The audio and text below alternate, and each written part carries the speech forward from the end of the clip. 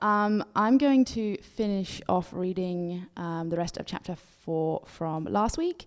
So that'll start at verse 32, and then we'll carry on into chapter 5. Quick recap. Last week we read about how Jesus is continuing to do great works through Peter and John, specifically we saw last week, as they healed a lame man, and that gave them opportunity to explain the gospel to loads more people. They were arrested and told to stop talking about Jesus. They didn't. Again, had an opportunity to explain the gospel to loads of people. People were saved, and they all prayed that they would continue to speak about Jesus with boldness, even in the face of opposition. And we saw that they did indeed, the Holy Spirit filled them, and they did continue to speak the word of God with boldness. So pick up with me, chapter 4, verse 32. Now the full number of those who believed were of one heart and soul. And no one said any of the things that belonged to him was his own, but they had everything in common. And with great power the apostles were giving their testimony to the resurrection of the Lord Jesus, and great grace was upon them all. There was not a needy person among them, for as many as were owners of lands or houses sold them and brought the proceeds of what was sold and laid it at the apostles' feet. And it was distributed to each as any had need. Thus, Joseph, who was also called by the apostles Barnabas, which means son of encouragement, a Levite, a native of Cyprus, sold a field that belonged to him and brought the money and laid it at the apostles' feet. Now, I won't read through the account of Ananias and Sapphira. You heard Eleanor explain that they lied to God, lied to the people of God about how much they'd sold something for, and they died in that instant. But skip through in chapter 5 down to verse 17, and we pick up after the story of Ananias and Sapphira, and also there's another account of how Jesus is continuing to do lots of miracles through the apostles, and more people are being saved. And then let's start reading at verse 17.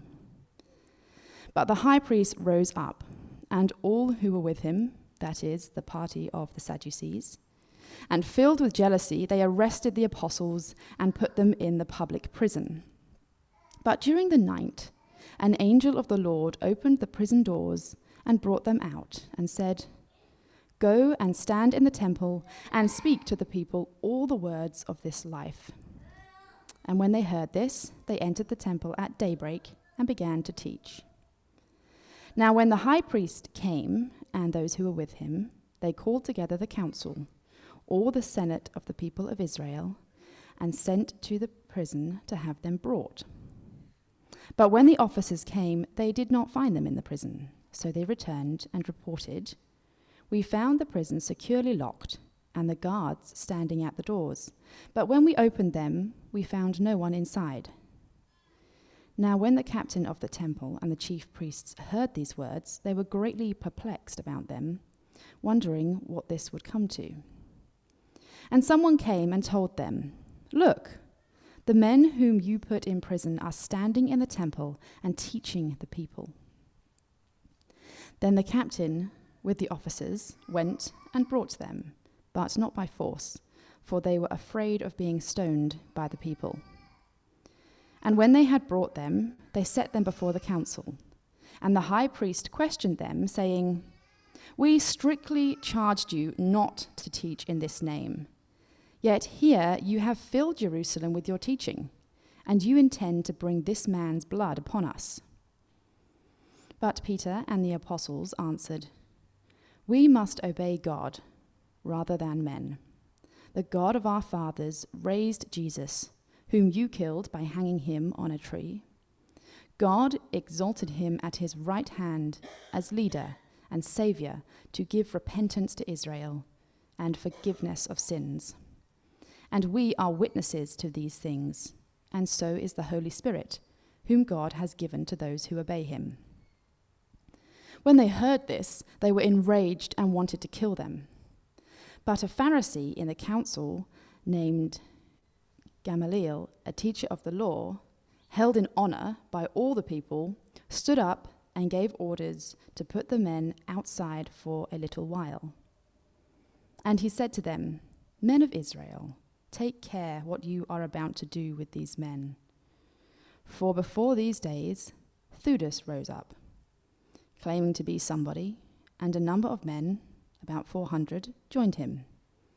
He was killed, and all who followed him were dispersed and came to nothing. After him, Judas, the Galilean, rose up in the days of the census and drew away some of the people after him. He too perished, and all who followed him were scattered. So, in the present case, I tell you, keep away from these men and let them alone.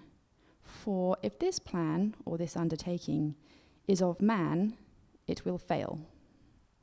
But if it is of God, you will not be able to overthrow them. You might even be found opposing God." So they took his advice, and when they had called in the apostles, they beat them and charged them not to speak in the name of Jesus, and let them go. Then they left the presence of the council, rejoicing that they were counted worthy to suffer dishonor for the name. And every day, in the temple and from house to house, they did not cease teaching and preaching that the Christ is Jesus.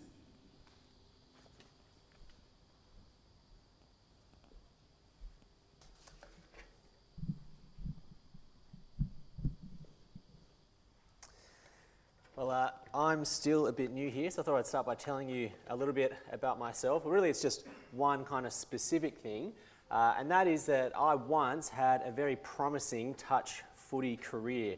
I played a grand total of 3.5 games, and the important thing to know is that I won all of them. And you'll never convince me it was because I had a professional footy player on my team. I had something great going, but the reason why I only played 4 games was because in my 4th game I bent over, and as I was running, part of my spine decided I didn't want to fully sit on top of the rest of the spine, hurt my back, and I've never played since. Great things can often face great dangers that can derail it. You know, orange juice is something that is great, but it's completely derailed if you brush your teeth right before you have some. Walkmans, if you remember those, are a great bit of technology, but they were completely derailed by the new technology of iPods and other such things. A little more seriously, there are great things like the Hindenburg. It was one of the early passenger-carrying airships. It was a great advancing technology, but if you know the story, it was actually filled with hydrogen, which was what caused it to fly, which eventually caught fire, and it killed a whole bunch of people. And it was really tragic and horrible. Great things often face great dangers that can derail it, and it can cause serious problems. In the passage we're looking at today, the question we see is, what does a great church look like, and what are the great dangers that can derail it? What does a great church look like, and what are the great dangers that can derail it? Now, if you're new here, it's great that you're here this morning. You might be thinking, why do I need to hear about what a great church looks like and the dangers that can derail it? Well, I reckon there's lots of distortions of church out there. Either what you think about church, or maybe you've had some experiences of church. This passage is going to show you a picture of church that I think is going to be different to what you're expecting. A picture of something that I reckon you'll want to be part of when you see the picture of what it is. And I hope that you find it here at church. If you're a regular here, this is a great passage because it's going to inspire us and lift our eyes to see what church really is and can be. And it's a warning about how we can move away from the church that God wants us to be. So it's great that you're here this morning. What does a great church look like, and what are the dangers that can derail it? Well, let's look at the first section. Point 1, we see the idyllic church. In this first section, we see this beautiful community of God's people, of church, and we're kind of supposed to think, wow, I want to be part of a community like that. Because what we see is a voluntarily selfless and sacrificial community centered around Jesus. A voluntarily selfless and sacrificial community centered around Jesus. Let me show you. They're selfless. Verse 32. No one said that any of the things that belonged to him was his own. Their attitude was, how can I use whatever I have to love others. Not, how can I get more stuff for myself, which is what we often see. It's a community where people care more for others than they do themselves, and they put their money where their mouth is. It's a beautiful picture, isn't it? They're totally selfless. And it was voluntary. No one was forced to do it. They wanted to. Verse 35, they laid their things at the apostles' feet for the good of others. They did it off their own back. They did it willingly. A voluntary action that came out of their love for others. And it was sacrificial. It wasn't just giving away the extra stuff that they won't really miss anyway. It cost people deeply. We see at the end the story of Barnabas. He gets highlighted because he sold his entire property and land. It cost him. People gave sacrificially, and it's incredible. But that's not all. They weren't just a community of hippies who just kind of shared their stuff. They were a community centered around Jesus. Have a look at verse 33. And with great power, the apostles were giving their testimony to the resurrection of the Lord Jesus. This wasn't just an additional thing that they did. This is the core of who they are. Everything else comes after and in light of this, centered around Jesus. What a beautiful picture.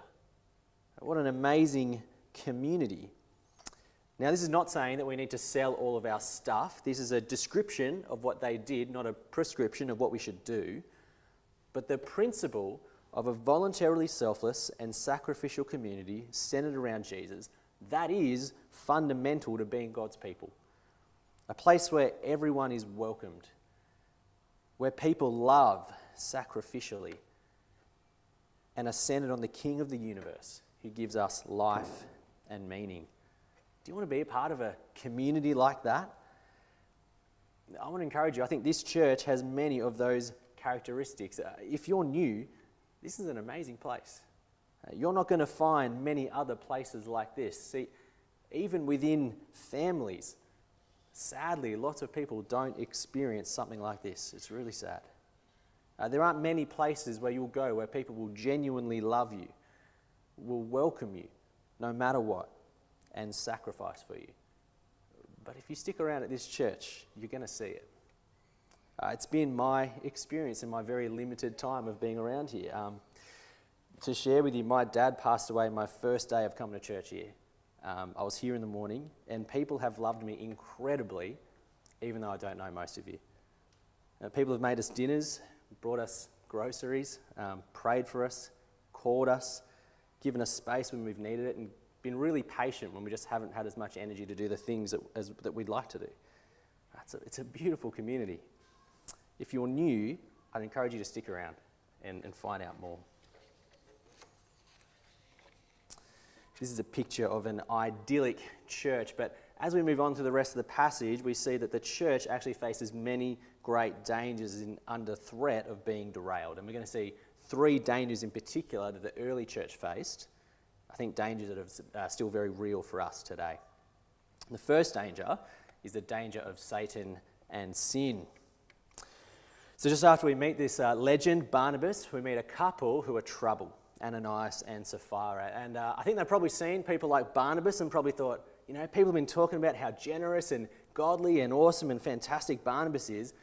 How about we get in on the action? You know, I'd love for people to think that we're so godly and generous and awesome and fantastic, except I don't really want to get rid of all of our money, you know. It'd still be nice to have some money so we can, you know, go to the Grumpy Baker on a Saturday morning and have breakfast out. Look, we're not obviously not going to get rid of our Netflix account, otherwise, you know, what are we going to do at night? We're going to have to talk to each other or something, I don't know. So we need to keep some of our money. So how about we sell our place and we give Peter some of the money, but tell him that's everything we got for it. And so we look good, but then we still get to keep some of our money. It's a win-win, right? But they're found to be lying, and then crazily they get judged by God and both get killed on the spot. It's full on. And you read and you go, what? Like, how do we make sense of a story like that? Is God going to kill me for lying? No. I think this story makes sense when you realise 2 things. First, this is a story that's played out with human characters, but there's actually something bigger going on. It's actually a battle between Satan and God in one of the first expressions of the church. See, in verse 3, we see that it's Satan who filled their hearts. And then twice, verse 3 and verse 9, we see that what they've done isn't actually against people, it's against God, the Holy Spirit. So this is a showdown between Satan and God at a really significant moment. It's kind of like Luke Skywalker versus Darth Vader just after the Death Star's been built. At the start of the church, Satan is trying to destroy it. And so this story and the severe judgment, I think, make more sense when we realise the cosmic battle that's going on at a significant moment in history. The second thing to help us make sense of this passage, I think, is to realise there's actually a moment of God's great mercy. How's that? Well, God, he stamps out a serious threat that if led to spread, it will destroy God's people. See, holiness is really important to God. It's serious. Partly because sin is destructive and it can derail the church. Here, the sin was to make themselves look more generous than they were. It's the kind of thing that undermines everything that was happening in chapter 4, everything the church was trying to do and be. It encourages selfishness, not selflessness. And it takes the focus off Jesus' name and puts the focus on building up your own name. It's totally destructive for a church. And God mercifully looks out for the church and after it by stamping out this kind of thing before it can spread. Now, is this a danger for us? Well, I don't think too many of us are going to sell our house and then tell Kurt we sold it for $20 and then, to try and look good. But actually, our hearts often look for ways to seek the praise of people rather than the praise of God, right? Do you find that? Maybe we're only interested in serving in ways that other people can see, so everyone knows that I'm gifted and I'm godly and serve. When you search your heart, what is it for you? On the positive side, there are people who do this really well. People who give a significant percentage of what they earn through online banking. It doesn't matter how much you earn, but it costs them greatly, and none of us will ever know who they are. But they do it anyway. It's amazing, isn't it? But sin and temptation from Satan are always a lurking danger for us. Holiness is important to God, and a lack of it can be destructive to God's people. But you see, danger doesn't only come from inside the church. Next, we see the danger of opposition from the outside. And so from chapter 5, verse 12, the apostles are preaching, they're doing miracles, people are getting saved and healed, it's fantastic. But then the religious leaders are jealous, and so they put them in prison. And then an angel goes full prison break and gets them out and says, go back to where you were arrested, preach the thing that got you arrested in the place where the people who arrested you are definitely going to find you. And then they do it. Like, it's crazy, isn't it? Amazing boldness. And so then, of course, the apostles, they go out, they do it, and they get brought straight back to court, of course, and they're forbidden from talking about Jesus. Verse 28, we strictly charge you not to teach in this name. And did you see the apostles' response? Verse 29, we must obey God, not men. There is nothing you can do to make us stop talking about Jesus. So they get beaten up and they're let go. And then verse 41, they go away rejoicing that they were counted worthy to suffer for Jesus. It's incredible, isn't it? Like, how annoying and impossible would the apostles have been to the rulers? They get put in prison, they go, hey, we've got some new people to tell about Jesus. They get broken out, and so they go keep preaching. They're forbidden from speaking about Jesus, and they say, well, we can't do that. And say, okay, well, let's beat them up and discourage them. And then they go away rejoicing. Like, what do you do with them? The leaders are seriously opposing the church and trying to put a stop to the church and what they're trying to do. And opposition is a serious danger to the church. But here we see it doesn't stop the message of Jesus. And our opposition isn't something that happened kind of just back then. It happens today. Our old student minister, James, if you ever met him, was recently preaching at a church where he lives. And he got told 2 days beforehand that the police were going to come on the day that he was going to preach. Now, we didn't know exactly what the police were coming for, but it probably wasn't to say, good work, keep going. Now, they ended up coming the next day, but churches are severely opposed where he lives. And increasingly, it's happening here. There's a bill in Melbourne that just got passed. You might have heard about it, which says You can't pray for or tell someone what the Bible says about sex and gender in kind of a pastoral situation. You can go to jail if you do it. Opposition tries to stop us from doing what the church is called to do, and preach the gospel. Where do we feel the strain of this in the eastern suburbs? Probably lots of places. But one place is among our friends and our family and our colleagues, right? When people are slagging on Christians, we're bigots and we hate people, is opposition going to stop us in that moment from saying, yeah, I follow Jesus? Because that's what they want.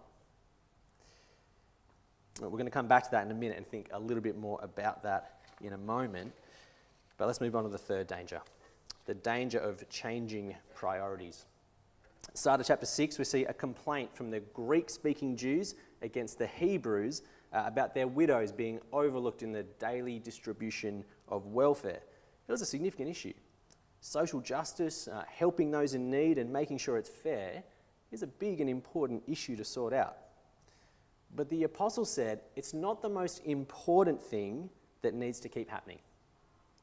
They could have easily spent all their time serving tables, looking out for widows and people in need, but they couldn't let it stop them from prioritising the most important job. Have a look at verse 2. It is not right that we should give up preaching the word of God to serve tables.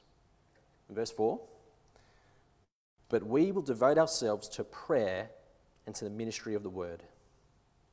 Praying and preaching the good news about Jesus needs to be prioritised over serving tables. That's what they say. What's the thinking that goes on behind that? Well, I think it's the difference between understanding a band-aid over a cure. See, serving tables and providing for the needy is a little bit like a band-aid. It's good and it's important, but it's not a solution to the real problem. See, if we give someone food, they're going to live for a little bit longer, but they're still going to die one day and face God's judgment. But when someone hears and accepts the gospel, will they live forever? That's the cure.